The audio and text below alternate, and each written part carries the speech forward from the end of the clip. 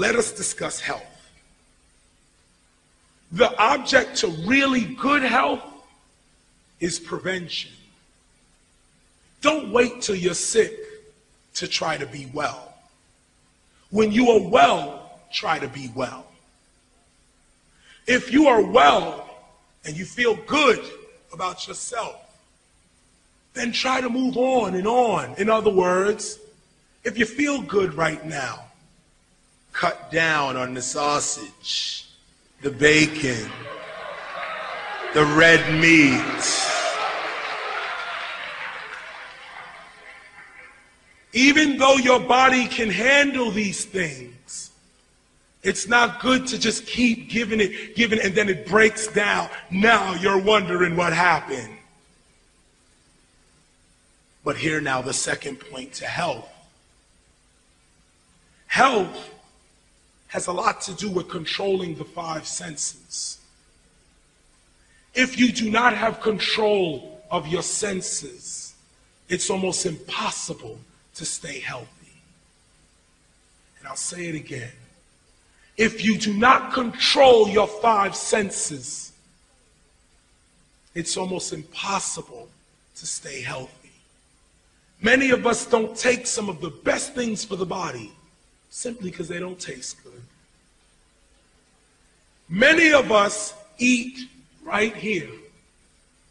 This is where we determine everything that's going in the body, right here in the mouth, with the taste.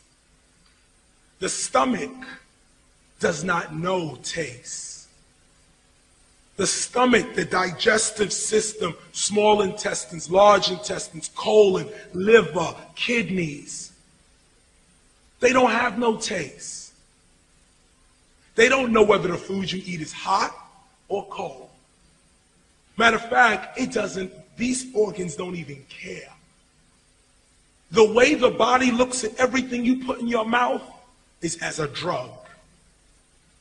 This is why food and drugs are always on the same level in medicine. All foods are drugs. Food is a false title.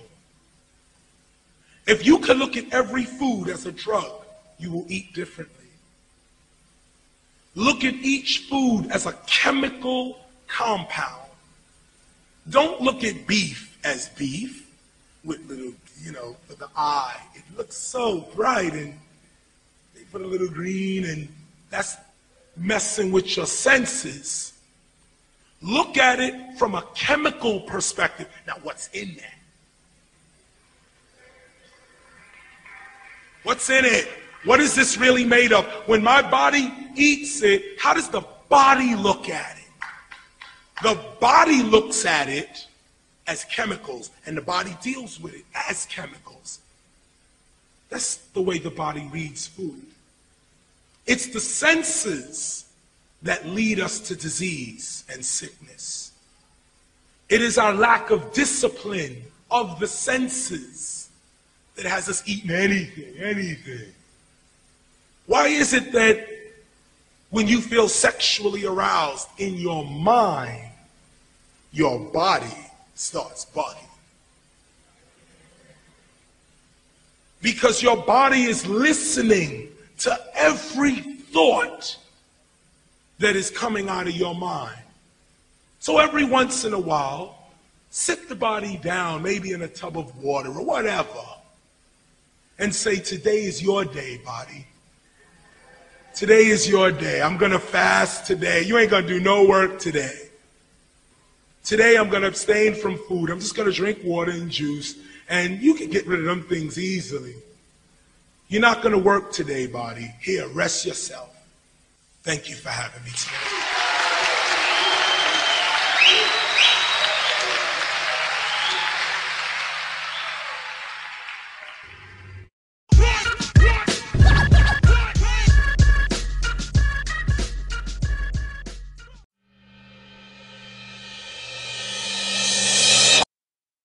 Here's the thing, though, man. Yeah.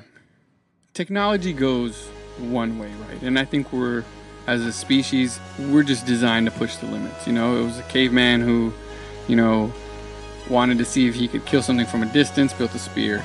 You know, a guy who wanted to see if he could fly like a bird, built a glider. We're always, like, as human beings, pushing the envelope. And that's just the way it's going to go. And eventually it's going to be genetic engineering, and it's going to be... It's already happened. Yeah, and cloning and all that stuff. It's inevitable, I think. But this idea that just because so much of advancements that we've made have hurt us, right? There's a lot of things that we eat now, preservatives. And my point is that they've started off as like fucking huge breakthroughs. Like, imagine the first time they realized they could put meat in a can. Yeah. How fucking crazy. Up to that point, look, there was a cow, you killed it, right? You gotta eat that shit in a certain amount of time. Yeah, it's gonna grow fungus, it's gonna grow bacteria, and you can't eat it. Then somebody realized, well, we can cool it and put it in a refrigerator. Holy shit, that's amazing. Doesn't keep it good forever, but we'll slow it down, you can have it for longer. And then somebody said, yo, you throw a bunch of salt in that shit, and some of this benzo, hydro something or other preservative, you can eat that shit a year later out of a can? Dude, of course they were gonna can everything. They just started canning fucking everything, right? Yeah. Because it's brilliant. And then we realized, what people don't understand is that when you do a study on something, you're only looking at it through a small window. You give this rat this certain chemical. Oh, nothing happened to him? Okay, let's give him a little more. Okay, now we gave him this much, he died. We know that's the cutoff, right? And then we say, well, it seems like this is not harmful, but there's no way you can expect them to test every chemical for 100 years, right, before they allow us to use it. Right. They do it for a couple years, and before you know it, it's on the market. And then we find out 15, 20, 30 years from now that it's bad for us. I think that, to me, is just as interesting as the stuff that we don't do from antiquity. Like a lot of stuff in India, for example. So many traditions that they have that people write off here as, that's just hippie bullshit. We don't do that stuff. That's ridiculous. There's no proof. And then what do you know? 40, 50 years later, they're finding out. You ever heard about yoga? Remember the brain yoga, though? The super brain yoga. Yeah. So I don't know if you guys have heard about this. Oh, my goodness. We're accustomed to exercise to improve the body. Well, not so much me, but Laura is. But what about a workout to improve the brain? This is interesting. It's sort of like calisthenics for the cranium. CBS 2's Jennifer Sabi has been looking into who is doing this 3-minute-a-day brain training, and we're fascinated by it, Jen. Yeah, well, people say it makes them smarter, Paul and Laura. It's called Super Brain Yoga, an exercise intended to pump up cell and neuron activity in the brain. Alzheimer's patients, seniors looking to stave off memory loss, and kids in classrooms are among those who say doing it makes them smarter. Now take your right hand, cross over the left side. A medical doctor in Los Angeles prescribes an exercise. Inhale going down, exhale coming up. Not so his patients grow stronger, but so they become smarter. He probably had a C average. I taught him these exercises, and by the next semester, he was a completely different kid. His grades had gone to almost straight A's. Take your left hand. A teacher in Malibu saw similar improvements in her learning disabled kids. We have kids that have autism, kids that have Asperger's, all different needs. They were assigned the movements. Inhale, exhale. Not to shape their muscles, but to sharpen their minds. Yeah, we get smarter and smarter. Good, Brandon. One child used to just stand there and not move. And now I'll ask him to do something, and he'll look at me, and he'll just take a moment, and then he'll do it. A teacher, a doctor. And then you take the right hand and place it over to the left earlobe. A Yale neurobiologist. Yes, I do it every day. And an occupational therapist. Inhale, blow up. I think this might be the key to help unlock these children. All are among those experimenting with an exercise to increase intelligence called Super Brain Yoga. I would say the Super Brain Yoga is a fast, simple, drug-free method of increasing mental energy. I learned Super Brain Yoga from Master Choa Kak Sui, and I noticed in my own life it made a difference. Like, I wasn't spending as much time looking for my keys or walking into a room and forgetting why I was there. Yale neurobiology researcher Jean Eng says Super Brain Yoga stimulates neural pathways in the brain by activating acupuncture points on the earlobe. In modern terms, the brain is actually lateralized, so holding the left ear actually activates the right brain, and holding the right ear actually activates the left brain. Eng says after doing the squatting sequence, EEG scans show the right and left hemispheres of the brain are synchronized. And you're going to bring it across your body. Reina Corturba doesn't need charts and graphs to be convinced. She saw the change firsthand in one 7-year-old student diagnosed as emotionally disturbed and dyslexic. Could barely hold a pencil, could barely write. He's now in a regular ed classroom without an aide. He's one of the top children in his class. This is a photo of a boy with autism and his mother who says he was transformed after starting Superbrain Yoga. And he would bite, headbutt me, kick me, punch me, run against the wall, headbutt the wall. Since he started the exercise, he's not had one outburst. For a culture accustomed to exercising to get fit, not get smart, yoga for brain power may seem harebrained. I tell the patients and I tell the parents, you know, this looks a little bit hokey, but the proof's in the pudding, and I've seen it work. Yes, it does seem strange, but the effects are so worth the effort. It's like 5 minutes a day. And once I got myself the discipline to do it, it made such a dramatic effect in my life that it's like it's a no-brainer. Researchers say Superbrain Yoga can help anyone of any age increase their intelligence. The exercise is rather easy to learn, so if you're interested, you can go to our website, cbs2.com, click on links and numbers on the left-hand side, and we'll show you how you can learn more about Superbrain Yoga. I'm Jennifer Sabi, CBS 2 News. Paul, back to you. Here's the thing. Risha's cousin showed it to me, and he couldn't stop laughing when he's showing it to me. So he shows it to me, and I'll be honest with you, it wasn't hilarious to watch, but there's a story behind it. But it wasn't hilarious to watch when you showed me. I thought, oh, that's a little weird. So I'll let you tell it because I don't know the details about it. But I think it's more interesting you telling it from somebody that has has never seen this. Because I did this growing up. Yeah. But anyway, go ahead. I've never seen this before. Not the movement, right? Nothing like it. So I'm watching this YouTube clip, and it's one was a neurosurgeon, and this other guy was like a neuroscience PhD. So basically, guys who study the brain and work with the brain, doctors who work with the brain, and they're talking about this Superbrain Yoga, and they're saying, "Oh, look at all these scans. We found out when people were doing this certain move that these areas of the brain lit up, and these are the learning areas of the brain, and this is like, you know, your ability to, for high level thinking and stuff like that. And your right and left brain to interact more, to have more. Right. Both parts of the brain are talking to each other better. Right. You're the creative part with, the analytical part. Right. And by doing what they're telling you is that by doing the Superbrain Yoga. And it's a very specific move, right?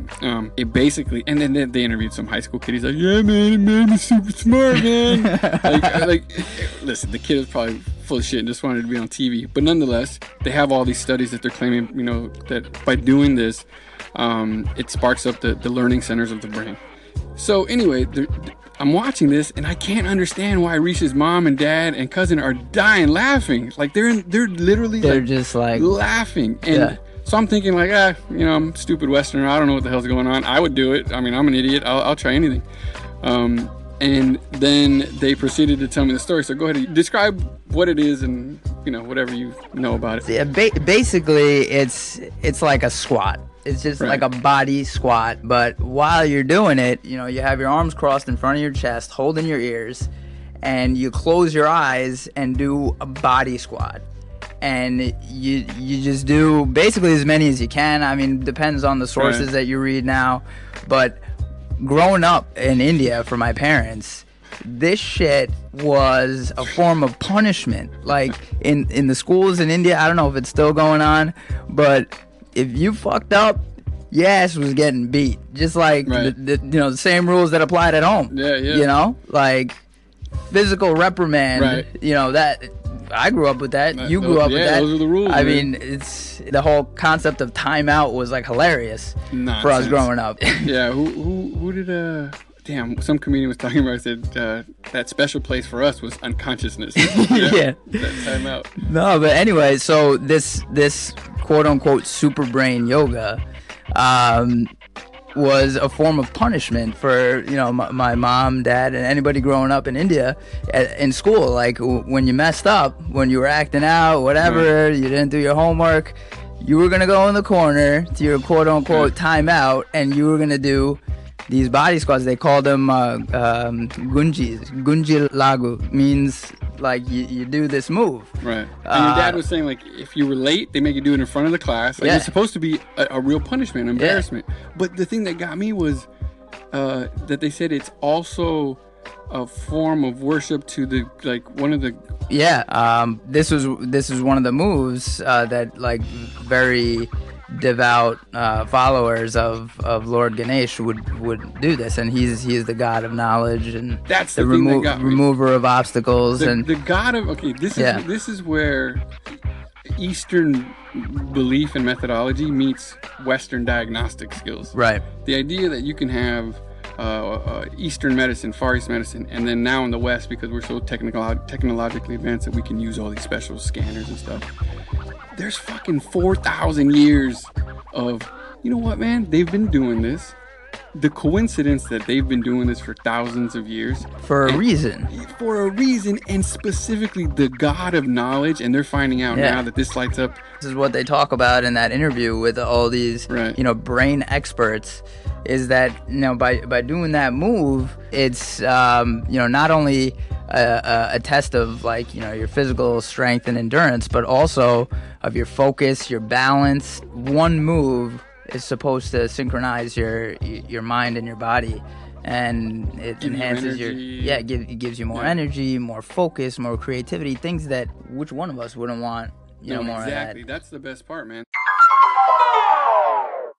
The reason a lot of good studies done on things like acupuncture and things like that haven't been done is because it's hard to get funding for. It's hard to get funding. Because it costs millions of dollars to do a study that people aren't going to criticize, right? To have all the right controls and all the right, analytical, people working on the team. And it takes millions of dollars. And the problem is no one's going to pay millions of dollars for something that they can't make their money on the back end. So I'll fund your research if it involves a drug that if it works, we can sell it and I can make money. If you're gonna do a study on acupuncture and you prove that it works, what the hell good does that do me? I just paid $5 million for you to prove that acupuncture works, but you know what? We can't patent acupuncture. Everybody's doing it.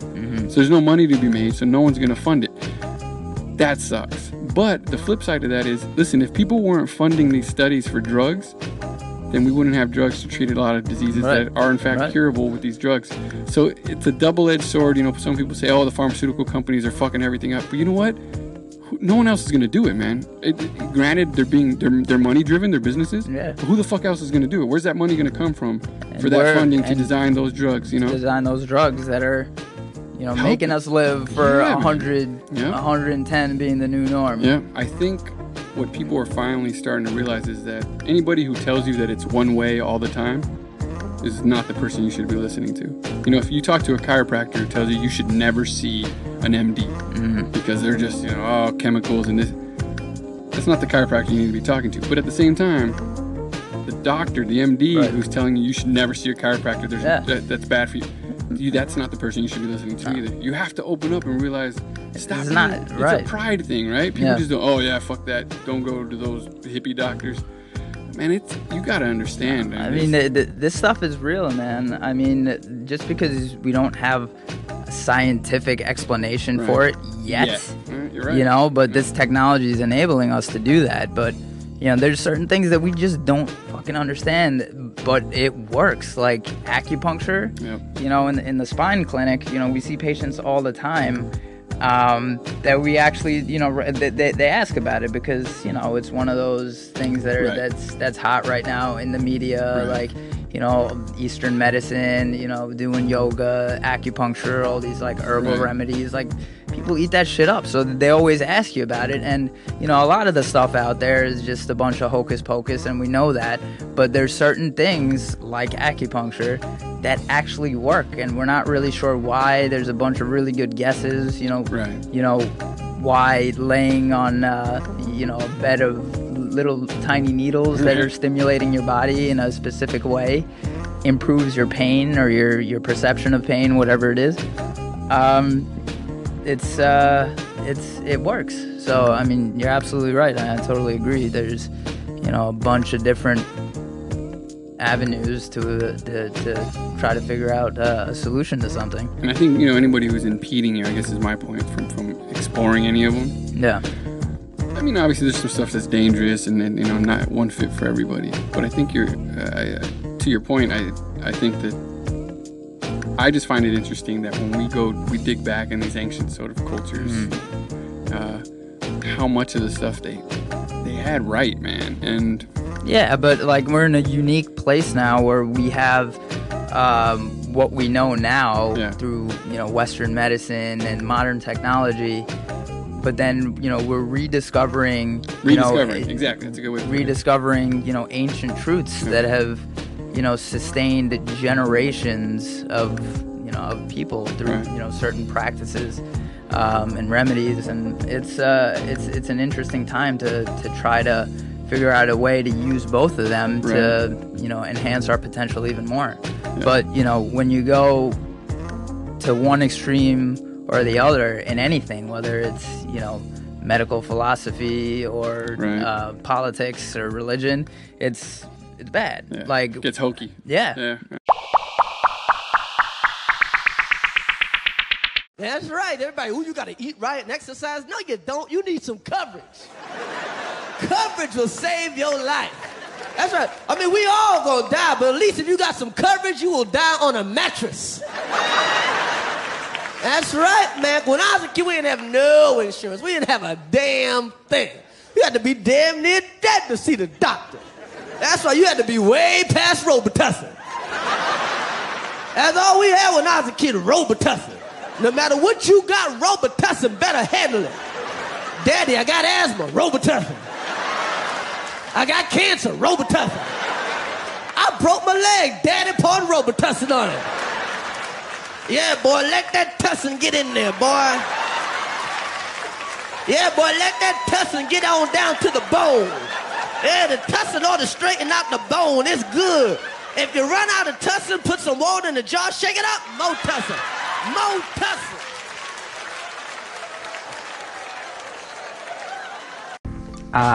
The tussin, timeless over-the-counter home remedy. So that was Chris Rock from his legendary stand-up, Bigger and Blacker. Growing up, my parents and grandparents had their own version of Robitussin. It was called turmeric, and they used it in everything from their tea or chai rather, and their cooking. And this is a very common practice in Indian families for centuries, really, since it's a staple in something known as Ayurvedic medicine, which is an ancient holistic healing system that was developed in India like 3,000 years ago. And it's rooted in the philosophy that health depends on balancing mind, body, and spirit. And so turmeric is a yellow spice. It's typically what makes curry the color yellow, and I'm pretty sure it's part of the ginger family, if I'm not mistaken. But anyway, it's commonly used in Ayurveda to treat things like indigestion, throat infections, common colds, and it's even used topically over cuts and scrapes to clean wounds and to reduce swelling. And it's really fascinating to me how it's been used for thousands of years and really lasted the test of time, at least in Indian culture. But it's just now, within the past decade, that a few legitimate clinical studies have come out showing turmeric as having legitimate herbal remedy potential in the anti-inflammatory department. So, obviously funding issues really make it difficult to study things like turmeric, as you heard Dee and I talking about in an earlier segment. But in the spirit of needing to find a balance between Eastern and Western philosophies in modern medicine, let's listen to a call from an island far, far away, as Lulu from Lulu's Island drops some turmeric truth bombs. You're listening to Medicine Remixed on Anchor. And to show us some love, put on your Cher Jordans and help us spread the medicine far and wide. You know what to do. I love you guys, and happy Friday! Peace, y'all. Hey, I was just listening to your segment about vitamins and fat, and I'm really interested in turmeric. And I heard of another study recently. A friend of mine works at a hospital, so she gets all the good stuff, about how they, one trial where they had 3 groups, one having turmeric capsules, another having turmeric in their food, and then one group, the control group. And what they found was that the people that had it cooked, it had much more of an effect. And in Ayurvedic medicine, they used to cook the turmeric in shea butter. So, yeah, I think that there is something about that. Something blood-brain barrier is like right on the tip of my brain, but can't quite reach it. So that's cool. Thank you for sharing that. And I'll talk to you later. Support for today's Medicine Remix show is brought to you by Budafed, a non-drowsy 24-hour extended release tablet to free your attachments and decongest your expectations all day long. Budafed, decongest your soul. Now, back to mindfully mixing medicine on Medicine Remix, only on Anchor.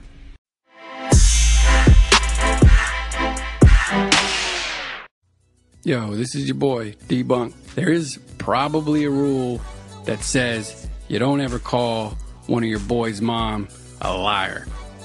But we're about to change that. Here we go. I don't know about you guys, but coming from an immigrant family, there was always this weird sort of subculture of medicine going on within our neighborhood. There was always somebody who knew what root you should be making into a tea, or what sort of ointment you should be using for that rash, yada, yada, yada. But one of the deeply held beliefs within my own family, and ironically a lot of other families from vastly different parts of the world, is this: that if you go outside when your hair's wet and it's cold, you're gonna get sick. Has anybody else ever heard this? I hope I don't sound like a crazy person. The reason I bring it up is because recently my girlfriend and I were sitting around and she kind of had the sniffles. And sort of under her breath, she says, I bet it's because we took the dog out for a walk and my hair was still wet. She has a master's degree. She is an occupational therapist. She should be thinking more along the lines of evidence-based beliefs, but not at all what came out of her mouth.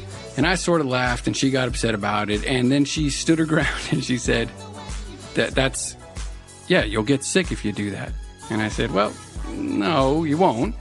And she said, yeah, you will. So I had to school her. We went straight research based on her, and finally I think she gave in. So for those of you that were wondering, if you look for it, here's what you're going to find. One is you don't tend to catch a cold if you do that. If you go outside, wet, cold, damp. But the question then is, why do so many more people tend to get colds when we're in colder months? And it's actually quite simple. One, it's that when it's cold outside, people tend to huddle and congregate indoors. That being said, more people equals more germs. More germs, more viruses, more opportunities to pass those along. You increase your chances of picking one of those up and getting sick. The other interesting tidbit is that in colder climates, the air tends to be a bit more dry. And by dry, it's less humid. Less humid, if you think about it, it would be less sort of water particles in the air where a nasty little virus could hang out and extend its opportunity to infect another host.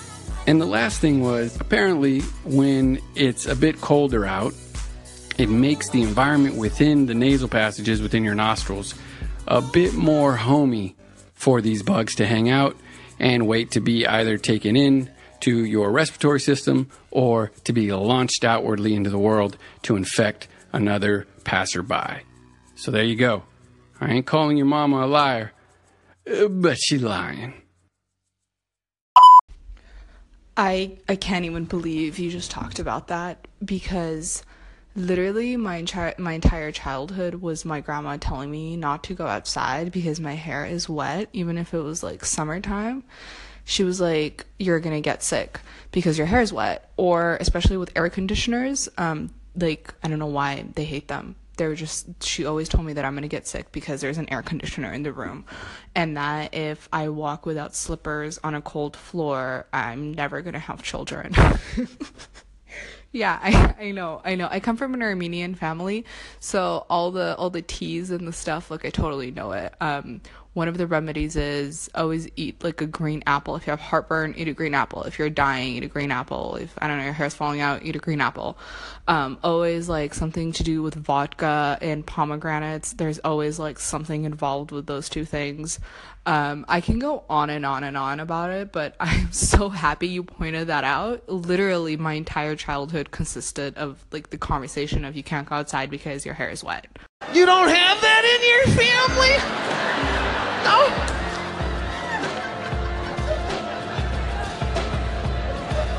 It was all old world. No real medication at the house. I didn't know what was going on. I got a fever. My mother started cutting potatoes, right?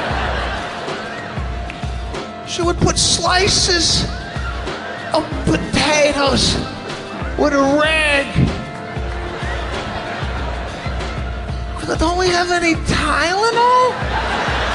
Why are potatoes on my head? I grew up, I was covered in Vicks. We have vats of Vicks. They would just rub me. They would boil water. They would drop the Vicks in the water. Then I would have to hover over the water. Right? 183 degrees. Breathing. Then a beach towel would come over my head. I'm like, I can't breathe. I can't breathe. Get it off. They would just hold me there. Stay.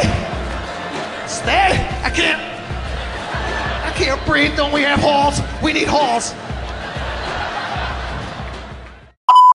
Oh my gosh, that's too funny. I had to call in about, those generic placating medicines that your parents gave you no matter what. And for us, it was bromo-seltzer. You remember bromo-seltzer? That shit is old. Mercurochrome and iodine. You got a cut? Mercurochrome, iodine. Anything with your stomach? Bromo-seltzer. That's what it was. Oh my gosh, that's too funny. Enjoy your show. Love it. Love you guys. Take care. What's really good? Anchor Hood. It's your boy Reesh. Happy Saturday. Speaking of happy things, it's Medicine Remix very own Debunk's happy birthday today. So happy birthday, D. Maybe we'll get into some best of debunked segments here on Anchor today. Maybe that'll be the theme later on. We'll see how it plays out. But happy birthday, dude. Also, big shout out to the homegirl Danger for calling in and saying what up, sharing some home remedies she had growing up. Like I just love hearing about these home remedies. Like, it actually fascinates me how my family used none of those things Danger mentioned in her call-in. I had to actually look up what bromo-seltzer was. #no bromo. Like, I guess it's basically like Alka-Seltzer is what I'm gathering, and we actually never even used Alka-Seltzer growing up, for things like stomach upset and indigestion. My mom and grandma used to give me this stuff called Vamu, which is the Telugu word. Telugu is the language that my family speaks. It's typically a dialect spoken in South India. But anyway, Vamu is what we called it. I think the translation in English is carom seeds, if anybody knows what the fuck those are. But anyway, yeah, that's what we used to eat when our stomachs were upset, when we had indigestion and things like that. So that shit was the truth, man. And for cuts and scrapes, yeah, we never did the iodine thing or the mercurochrome, but we got the turmeric. We got the turmeric a lot. Like that shit really was like our tussin growing up. So they would just like sprinkle some turmeric on your cuts and scrapes, and I guess that shit worked like a charm. And what was so crazy to me was when I first heard that Sebastian Maniscalco bit. We actually played it in an earlier segment where he talks about that pot of boiling hot water with Vicks Vapor Rub dropped in that bitch, and then a family member basically makes you hover over it while they throw a fucking comforter over your congested ass, holding you down and yelling at you to breathe the hot vapor. That hit super close to home. I thought brown people were the only ones that did some crazy shit like that, but maybe it's on some immigrant parent shit, I don't know. But as crazy uncomfortable as that Vicks Vapor Sauna was, it also cleared the congestion out like a fucking boss. An angry boss. But anyway, if you have some home remedies you want to share with us, we'd love to hear about it. And if you care to, you know what they say, sharing is caring. Lace up them Share Jordans and share the shit out of a segment if it makes you feel something once in a while. If it made you laugh, think, or cry, share it. Seriously, love you guys. Thanks for listening. We appreciate you. We are super grateful for your attention. Hope everyone has an awesome weekend. This is Medicine Remixed, only on Anchor. There are 3 things we all should do every day. We do this every day of our life. You're going to have, what a wonderful, number 1 is laugh. You should laugh every day. Number 2 is think. You should spend some time in thought. And number 3 is you should have your emotions moved to tears. Could be happiness or joy. But think about it. If you laugh, you think, and you cry, that's a full day. That's a heck of a day. You do that 7 days a week, you're going to have something special. And the screen is flashing up there 30 seconds like I care about that screen right now, huh? I got tumors all over my body. I'm worried about some guy in the back going 30 seconds, huh? You gotta laugh. Hey, phenomenal, buddy. You gotta laugh. What I would like to be able to do is to spend whatever time I have left and to give maybe some hope to others. I need your help. We need money for research. It may not save my life. It may save my children's lives. It may save someone you love. And it's very important. And we are starting the Jimmy V Foundation for Cancer Research.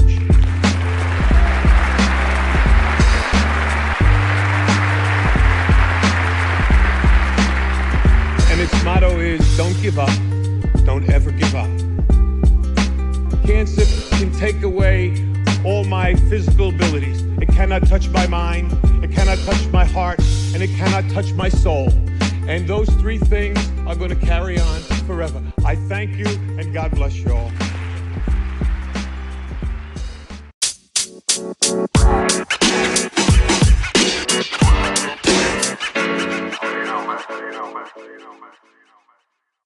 Where's my Medicine Remix?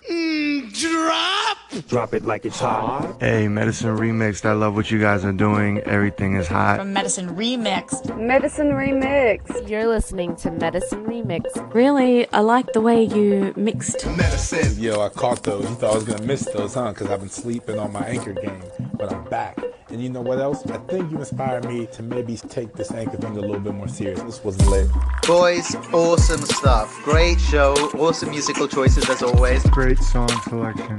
And good ear, by the way, too, because you really, I thought that was dope how you picked up on it and put the music behind it. And it's definitely inspirational. I just found great value in this. I just wanted to call in and give you props and just say thank you. Appreciate this conversation. I'm really curious as doctors what your thought is on all this. Just would love to know the medical perspective on that. Thanks. Guys, come on. Get to it. You got a job to do. You've got a community waiting for your opinions. Chop, chop. Thank you for listening. You're listening to Medicine Remixed, only on Anchor. Bye.